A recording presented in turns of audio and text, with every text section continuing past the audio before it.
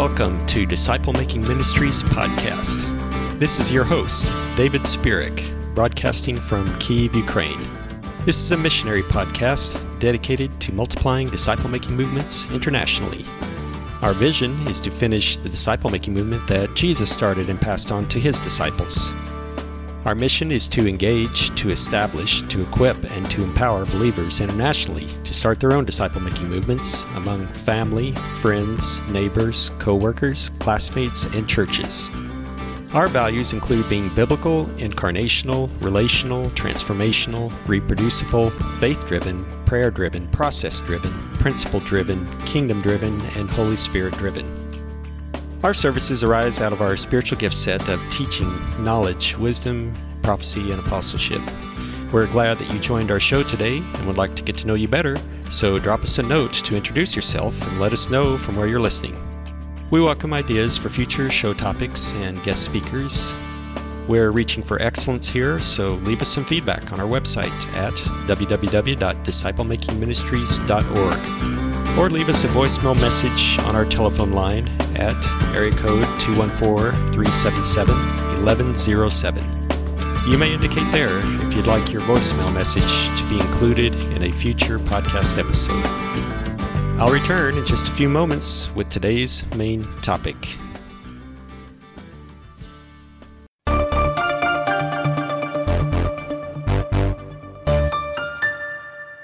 Welcome to the show today.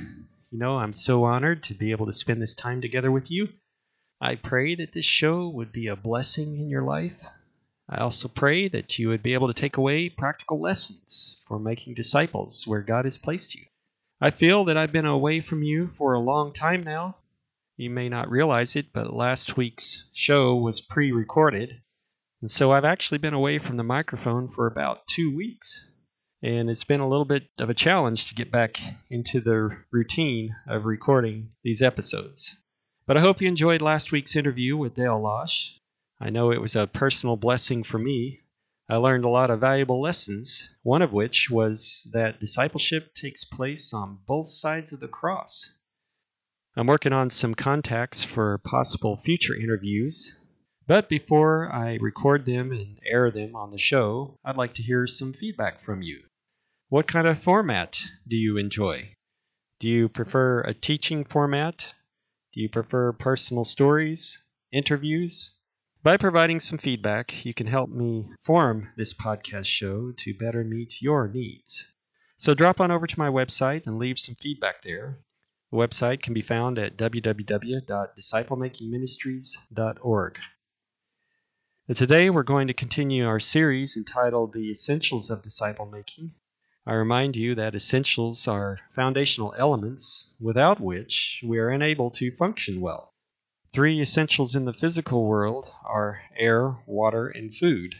Without air, we are unable to function in about 3 minutes.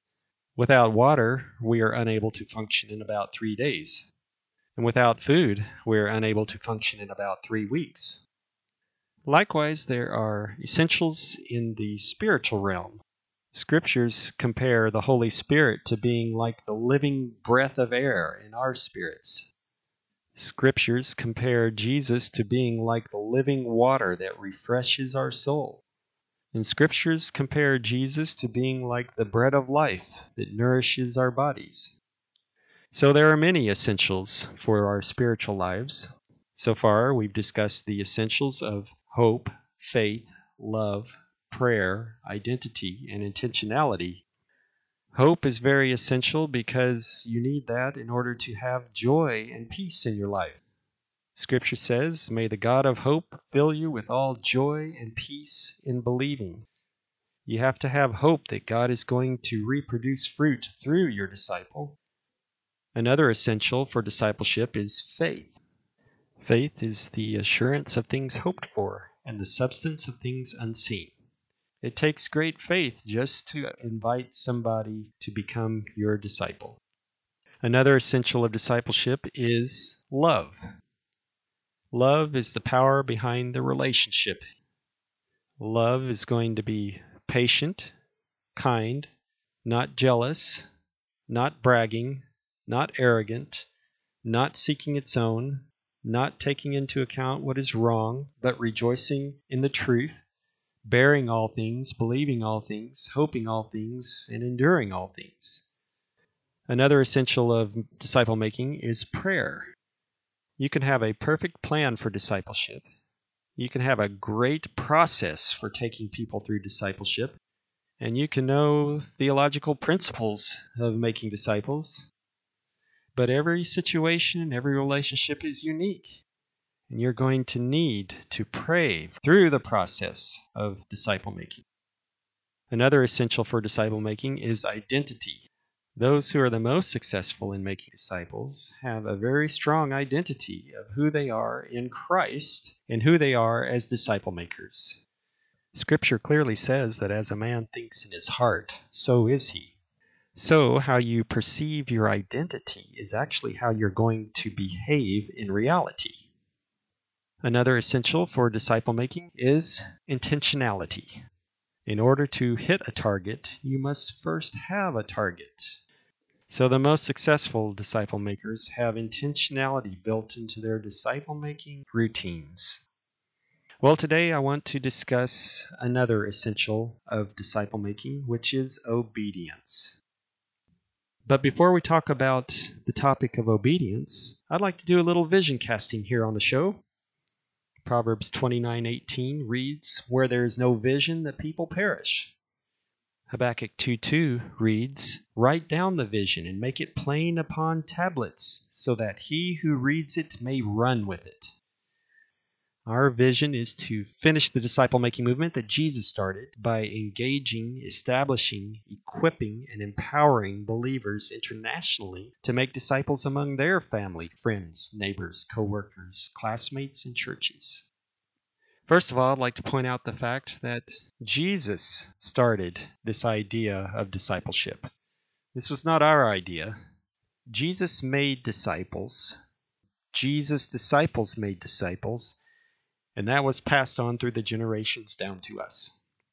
Secondly, I'd like to point out the fact that Jesus started a movement. Jesus never intended for this Christianity to be a life of addition, but rather a life of multiplication. This was to be a movement that reached out from Judea to Samaria to the uttermost ends of the earth. Third, I'd like to point out the fact that Jesus engaged people in relationships. Jesus did not build a building. Jesus did not develop a program. Jesus did not write any books. Jesus did not try to attract huge crowds. Jesus was intentionally engaged in powerful, transformational, personal relationships. Next, I'd like to point out the 4 E's in this vision statement.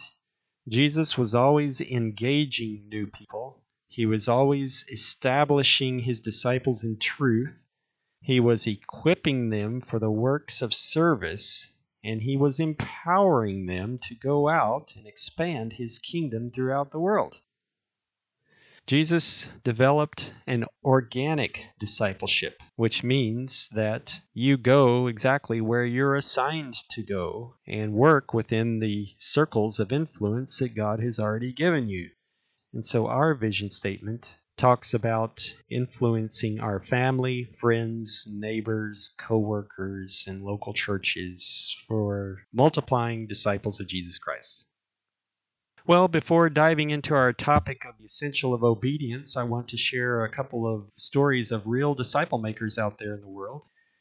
These 2 disciple makers recently contacted me by email, and they've invited me to come and help train disciples where they are located. The first I'd like you to pray for is named Pastor Jacob. He is a church planter in remote villages of Telangana state of India. Now, this state has a population of over 36 million people, and most of those are unbelievers. He's working in the remote villages among the lower classes of the Hindu people, most of whom adhere to the Hindu religion and some of whom adhere to the Islamic religion. And he has been faithfully serving there for decades. I'm asking you to pray for Pastor Jacob. Pray for God to empower him to make disciples among the villages where he has been assigned. The second person I'd like you to pray for is Pastor Udemy, who is from the country of Nigeria. Udemy has written me also asking me to come and help train disciples in Nigeria. The Lord has placed on his heart to bring the church to a point of maturity through spiritual fathering, and he wants to raise up a population of committed disciple makers in Nigeria who would go out and reach their family, friends, neighbors, co-workers, classmates, and local churches for Christ. Now, we here at Disciple Making Ministries would love to go to these two locations and train disciple makers in India and in Nigeria. I've checked on the airfare to these two countries from my location, and it costs about $700 round trip for me to go from here to India, and about $850 for me to travel round trip between here and Nigeria. If you're interested in helping me get to these locations to help train disciple makers, then please contact me on my website. I'd love to be a partner with you in this great commission. After a short break, we'll return with today's main topic, the essential of obedience in disciple making.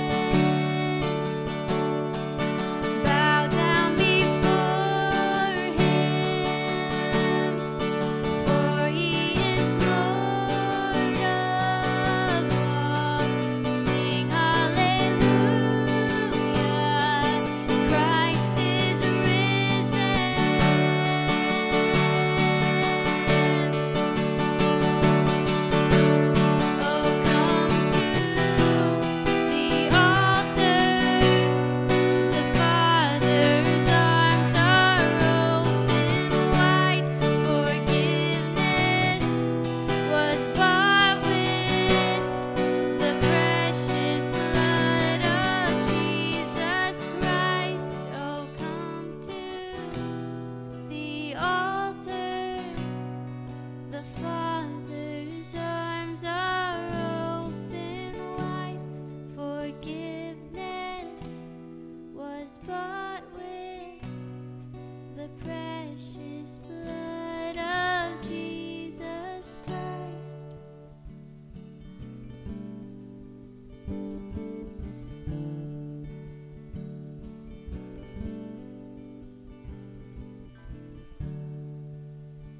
Bear your cross as you wait for the crown. Tell the world of the treasure you found.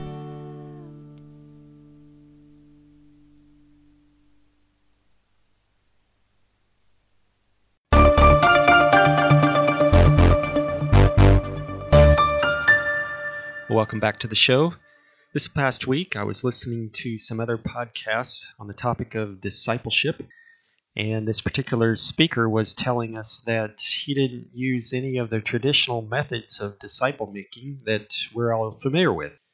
He didn't center on buildings, he didn't center on programs, he didn't center on events, he didn't center on worship, he didn't even center on developing spiritual maturity. Instead, he centered his efforts on two things, on prayer and obedience to the commands of Christ. He was sharing a story about one of his disciples. This particular disciple was not particularly attractive, and he was not a very good speaker. In fact, he spoke rather monotone. And this disciple was not necessarily a great leader, and he was not gifted musically. But this disciple maker was reproducing 7 to 10 new disciple-making small groups every single month.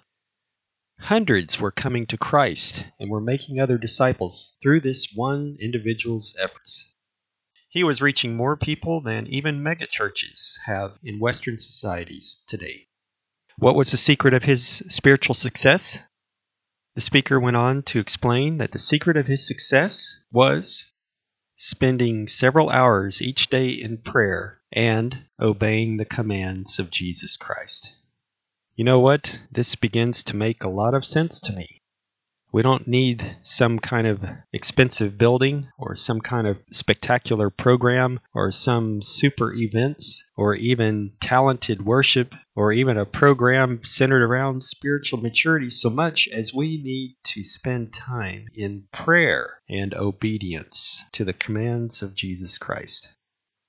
There is an essential to disciple making, namely obedience. It's right there in the Great Commission.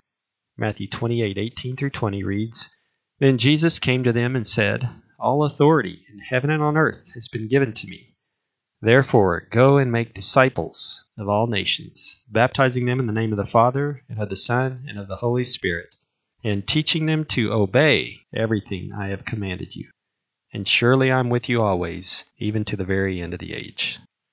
Now, you know, most believers speak very positively about the Great Commission.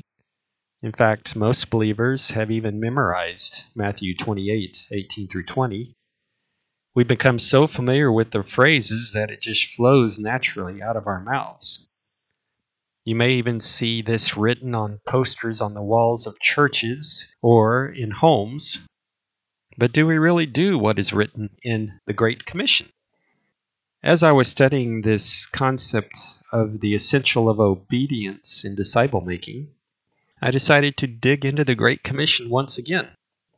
Now, I have Bible software on my computer, and there are a number of versions out there that say the word observe rather than obey. I thought to myself, well, I wonder what the difference is. The NIV says to obey, and these other versions say to observe.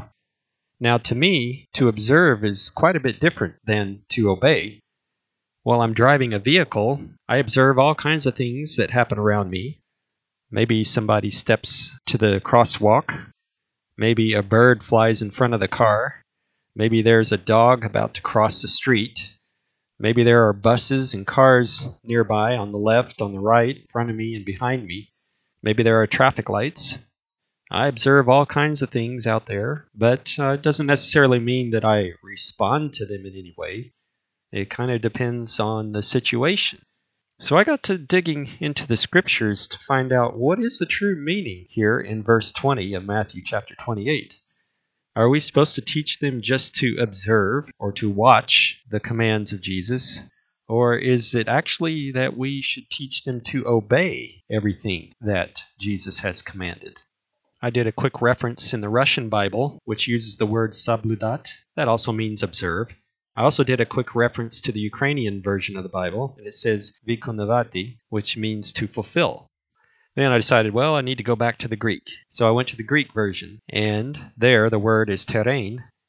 And the word terrain has three official meanings in the Greek. It means to keep in view, to guard or hold in custody, or perhaps even to obey commands. So what is the true sense of this word in the context of the passage? After digging deep and after studying a number of different versions and different contexts, the meaning is, guess what? To obey. I'm afraid that many of us today are able to say the Great Commission from memory, but there are very few of us who are actually obeying this Great Commission of teaching others to obey everything that Christ has commanded. And this raises other questions. What is everything that Christ has commanded? I thought John 21:25 said that if we recorded everything that Jesus did, the world could not contain all the books. How could we possibly obey everything that Jesus commanded when he did so many different things? And this also raises another question. That is, the question of the tension between grace and works. If we are saved by grace through faith in Jesus, then what is this emphasis here on obedience or works? So are we supposed to just observe the commandments of Jesus, or are we literally supposed to obey the commandments of Jesus? And what are those commandments? So today we're going to dig into the answers of these questions. First, I want to be perfectly clear to you that Jesus obeyed the Father, and Jesus is our example. Matthew 26:39 says, "Going a little farther, Jesus fell with his face to the ground and prayed, 'My Father, if it is possible, may this cup be taken from me, yet not as I will, but you will.'" Philippians 2:8 says, "And being found in appearance as a man, he humbled himself by becoming obedient to death, even death on a cross." Hebrews 5:7-10 says, "During the days of Jesus' life on earth, he offered up prayers and petitions with fervent cries and tears to the one who could save him from death, and he was heard because of his reverent submission. Son though he was, he learned obedience from what he suffered, and once made perfect, he became the source of eternal salvation for all who would obey him, and was designated by God to be high priest in the order of Melchizedek." I don't think you can argue with the fact that Jesus himself obeyed the Father. In fact, he said himself, "I do only what I see my Father doing." So the point is that obedience is absolutely essential to disciple making. Even the apostles backed this up when Peter and the others replied, "We must obey God rather than man." This is backed up again in Acts 6:7 when it says that, "So the word of God spread. The number of the disciples in Jerusalem increased rapidly, and a large number of priests became obedient to the faith." In Romans it says, "But thanks be to God that, though you used to be slaves to sin, you have come to obey from your heart the pattern of teaching that has now claimed your allegiance." 2 Corinthians 10:5 reads, "We demolish arguments and every pretension that sets itself up against the knowledge of God, and we take captive every thought to make it obedient to Christ." 1 Peter 1:14-16 reads, "As obedient children, do not conform to the evil desires you had when you lived in ignorance. But just as he who called you is holy, so be holy in all you do. For it is written, 'Be holy because I am holy.'" 1 Peter 1:22-23 reads, "Now that you have purified yourselves by obeying the truth, so that you have sincere love for each other, love one another deeply from the heart. For you have been born again, not of perishable seed, but imperishable, through the living and enduring Word of God." I think Peter Forsyth was right when he said, "The first duty of every soul is to find not its freedom, but its master." It has also been said that the fruit of the Spirit grows only in the garden of obedience. In the 11th century, King Henry III of Bavaria grew tired of court life and the pressures of being a monarch. He made application to Prior Richard at the local monastery, asking to be accepted as a contemplative and spend the rest of his life in the monastery. "Your Majesty," said Prior Richard, "do you understand that the pledge here is one of obedience? That will be hard because you have been a king." "I understand," said King Henry. "The rest of my life I will be obedient to you as Christ leads you."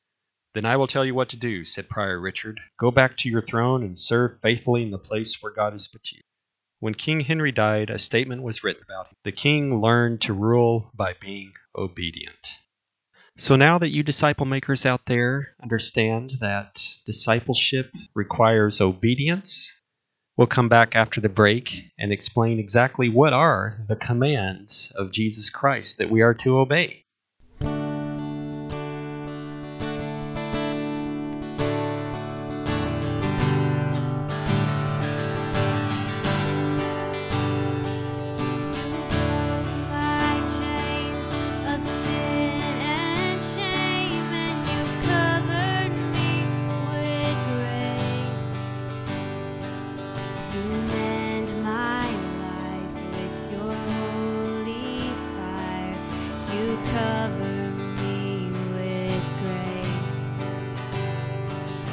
You are the hand that reaches out to say, I am set free. Oh, oh, oh, oh.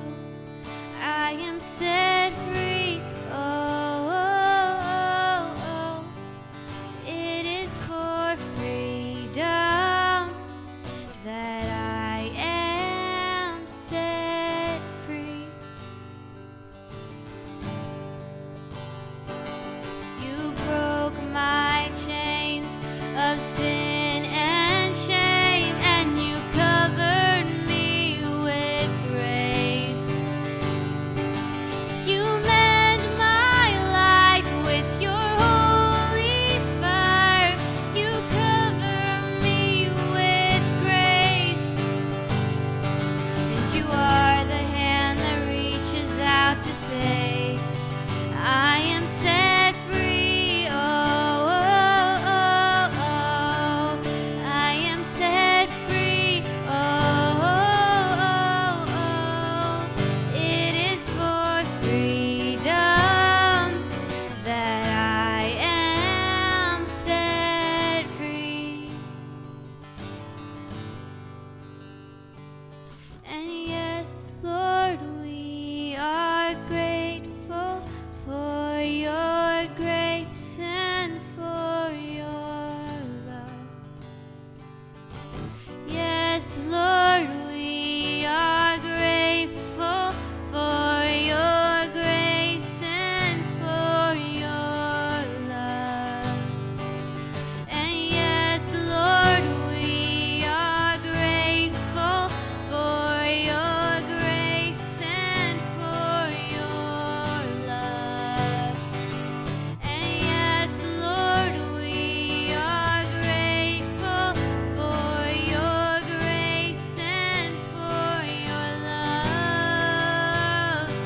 'Cause you are the hand that reaches out to say, I am set free. Oh, oh, oh, oh. I am set free. Oh, oh, oh, oh. It is for freedom that I am set free. I am set free. Oh, oh, oh, oh. I am set free. Oh, oh, oh, oh. It is for freedom that I am set free.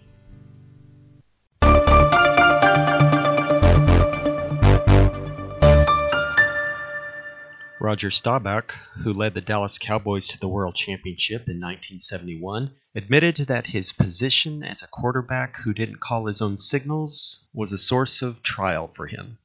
Coach Landry sent in every play from the sidelines. He told Roger when to pass, when to run, and only in emergency situations could Roger change the play, and he had better be right. Even though Roger considered Coach Landry to have a genius mind when it came to football strategy, pride told him that he should be able to run his own team. But Roger later said, "I faced up to the issue of obedience. Once I learned to obey, there was harmony, fulfillment, and joy." The same is true in the spiritual world. Once we learn to obey the Father, there is harmony, fulfillment, and victory in life. But the question is, what commands did Jesus give to us to follow? Well, I'd like to read some of the commands to you today. Jesus commanded, "Repent, for the kingdom of heaven is at hand." Jesus commanded, "Follow me, and I will make you fishers of men." Jesus commanded, "Rejoice and be exceedingly glad, for great is your reward in heaven, for so persecuted they the prophets, which were before you." Jesus said, "Let your light shine before men, so that they may see your good works and glorify your Father which is in heaven." Jesus said, "Be reconciled to your brother, and then come and offer your gift." Jesus said, "Let your communication be either yes, yes, or no, no, for whatever is more than these is evil." Jesus said, "Whoever asks you to go with him a mile, go with them 2. Jesus said, "Bless those who curse you, and do good to those who hate you, and pray for those who despise you and persecute you." Jesus commanded, "Be you therefore perfect, even as your heavenly Father is perfect."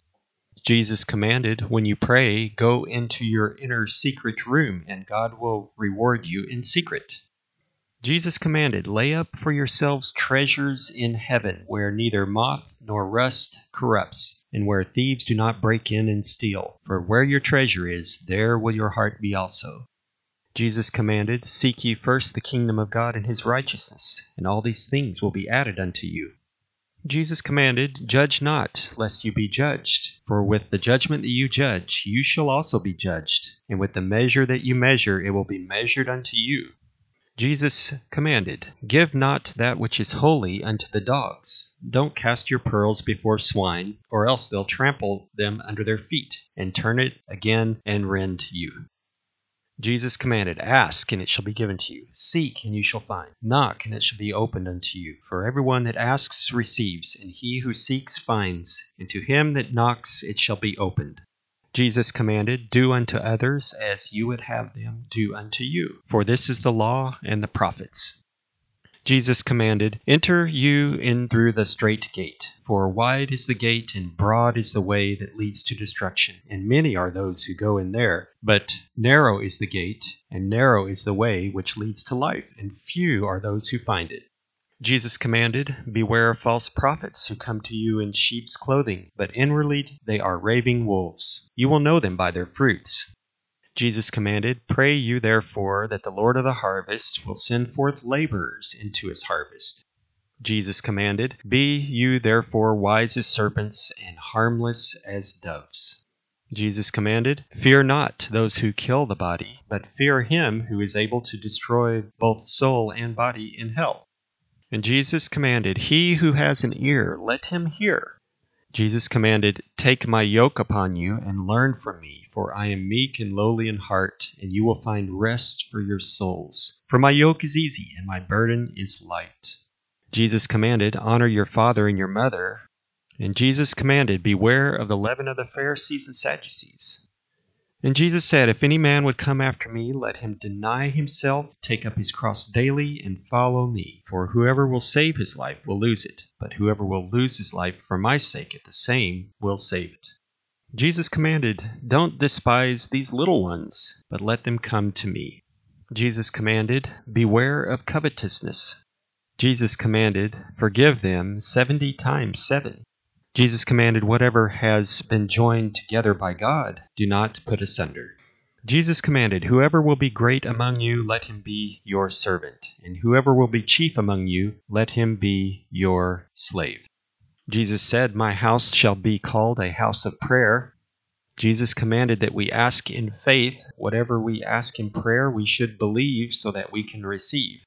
Jesus commanded that you shall love the Lord your God with all your heart, with all your soul, and with all your mind, for this is the first and greatest commandment. This is the second commandment, like unto it, that you should love your neighbor as yourself. For upon these two commandments hang all the law and the prophets. Jesus commanded, watch therefore, for you don't know the hour that the Lord is coming. Jesus commanded to take and eat, for this is his body, and take and drink, for this is his cup of the blood of the new covenant. Jesus said, verily, verily, I say unto you, except a man be born of water and of the Spirit, he cannot enter into the kingdom of God. And Jesus said, if you love me, you will keep my commandments. Jesus commanded, feed my sheep. And Jesus commanded, go you therefore and teach all nations, baptizing them in the name of the Father and of the Son and of the Holy Spirit. Well, that is not a comprehensive list of all the commands, but that is a pretty good sampling of what Jesus has commanded us to do. I'd like to also point out the fact that the New Testament repeats 9 of the 10 commandments in the Old Testament in Exodus chapter 20. You shall have no other gods before me is repeated in 1 Corinthians chapter 12. You shall not make for yourself any idols is repeated in 1 John chapter 5 verse 21. You shall not misuse the name of the Lord your God is repeated in James chapter 2 verse 7.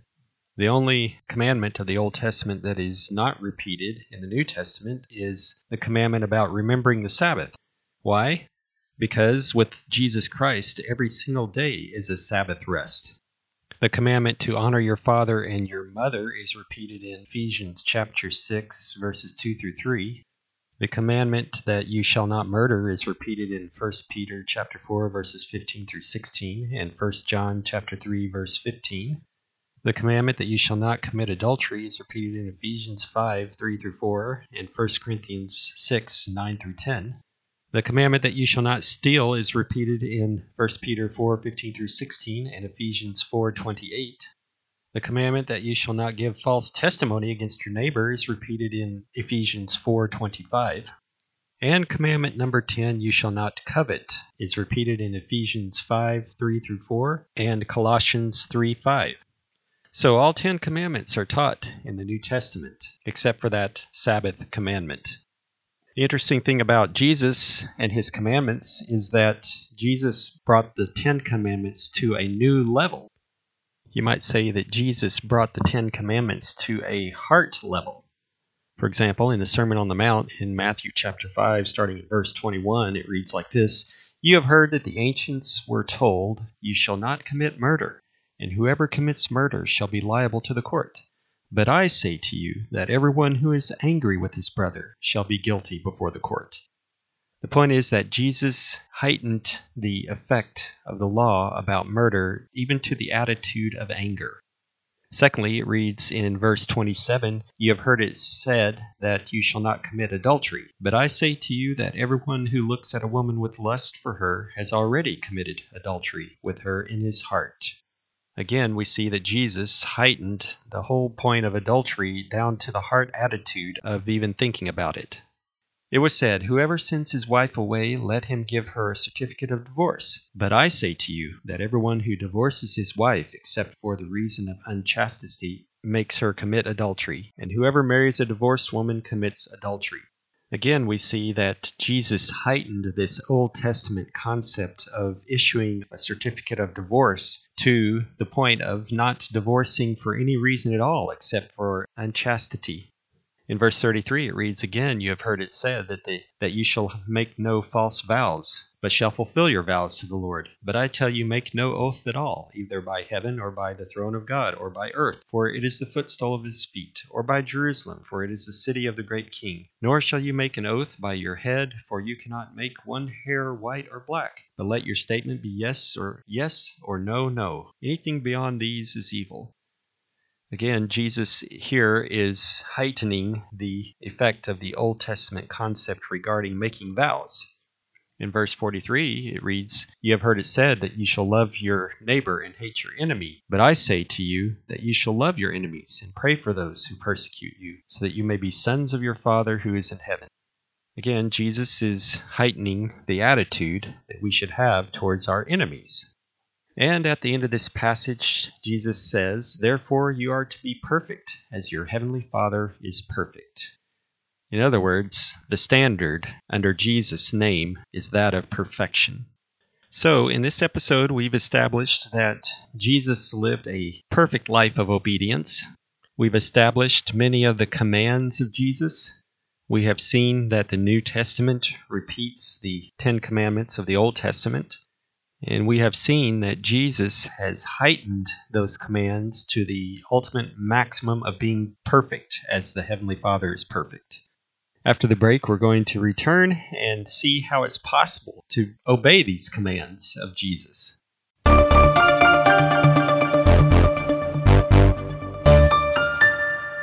Welcome back to the final segment of our show. A little boy was riding his tricycle furiously around the block over and over again. Finally, a policeman stopped and asked him, why was he going around and around? The boy said that he was running away from home. Then the policeman asked why he kept going around the block. The boy responded, "Because my mom said that I'm not allowed to cross the street." The point of this illustration is clear, that obedience will keep us close to those whom we love. But the question is, how can we obey all those commands of Jesus? Is that not impossible? Well, the answer is that with man, things are impossible, but with God, all things are possible. It is completely impossible to obey all the commands of Jesus out of our flesh. But out of the Holy Spirit, it is possible to obey all things. For it is the Spirit who gives us the power to obey the Father through the Son, Jesus Christ. I read from John chapter 15. Jesus said, "I am the true vine, and my Father is the vine dresser. Every branch in me that does not bear fruit, he takes away, and every branch that bears fruit, he prunes, so that it may bear more fruit. You are already clean because of the word which I have spoken to you. Abide in me, and I in you. As the branch cannot bear fruit of itself unless it abides in the vine, so neither can you unless you abide in me. I am the vine, you are the branches. He who abides in me, and I in him, he bears much fruit, for apart from me you can do nothing. If anyone does not abide in me, he is thrown away as a branch and dries up, and they gather them and cast them into the fire, and they are burned. If you abide in me, and my words abide in you, ask whatever you wish, and it shall be done for you. My Father is glorified by this, that you bear much fruit, and so prove to be my disciples. Just as the Father has loved me, I have also loved you. Abide in my love. If you keep my commandments, you will abide in my love, just as I have kept my Father's commandments and abide in his love. These things I have spoken to you, that my joy may be in you, and that your joy may be full. This is my commandment, that you love one another, just as I have loved you. Greater love has no one than this, that he lay down his life for his friends. You are my friends if you do what I command you. No longer do I call you slaves, for the slave does not know what his master is doing. But I have called you friends, for all things that I have heard from my Father I have made known to you. You did not choose me, but I chose you, and appointed you, that you would go and bear fruit, and that your fruit would remain, so that whatever you ask of the Father in my name, he may give to you. This I command you, that you love one another." The Apostle John, in 1 John chapter 2, verses 7 and following, wrote this, "Beloved, I am not writing a new commandment to you, but an old commandment which you have had from the beginning. The old commandment is the word which you have heard. On the other hand, I am writing a new commandment to you, which is true in him and in you, because the darkness is passing away and the true light is already shining. The one who says he has the light and yet hates his brother is in the darkness until now. The one who loves his brother abides in the light, and there is no cause for stumbling in him." Chapter 3, verse 7, "Little children, make sure no one deceives you. The one who practices righteousness is righteous, just as he is righteous. The one who practices sin is of the devil, for the devil has sinned from the beginning." Verse 10, "By this the children of God and the children of the devil are obvious. Anyone who does not practice righteousness is not of God, nor the one who does not love his brother." Chapter 5, verse 1, "Whoever believes that Jesus is the Christ is born of God, and whoever loves the Father loves the child born of him. By this we know that we love the children of God, when we love God and observe his commandments.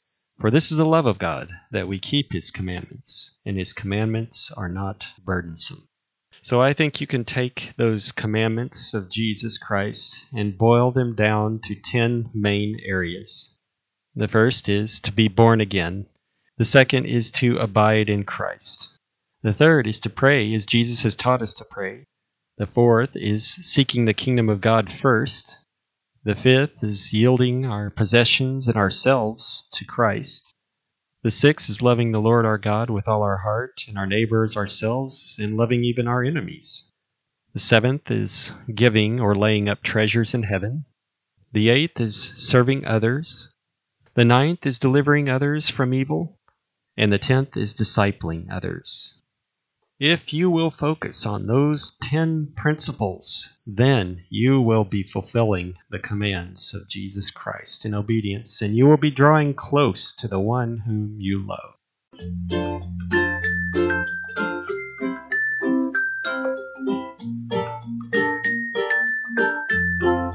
What's the deal? What? I told you 3 days ago to clean your room. I know. Well, I'm glad you know. It's a mess. I memorized what you said. What do you mean you memorized what I said? Every word. Wait, you memorized that I told you to clean your room? Yes. And I learned how to say it in Spanish and in Hebrew. And if you want to know how to say it in Spanish, it's Yo limpio el dormitorio. That's what? That's Spanish. Spanish. Okay. And I read a book. It's called 5 Ways to Clean Your Room. It just really helped me to understand like what you said, and it was really life changing. It was awesome. And I had friends from my small group over. It was so good. We talked about like the importance of a clean room and like what it's like to have a clean room and like how you should have a clean room. It was so good. It was absolutely incredible. And Susie came over, you remember? Yeah, she came over and we like mapped it out on a sheet of paper on what my room would have been like when I did clean it, and it looked really good. Like everything was really precise.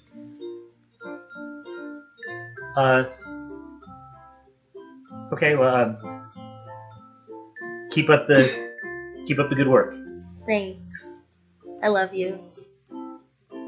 Keep holding me accountable.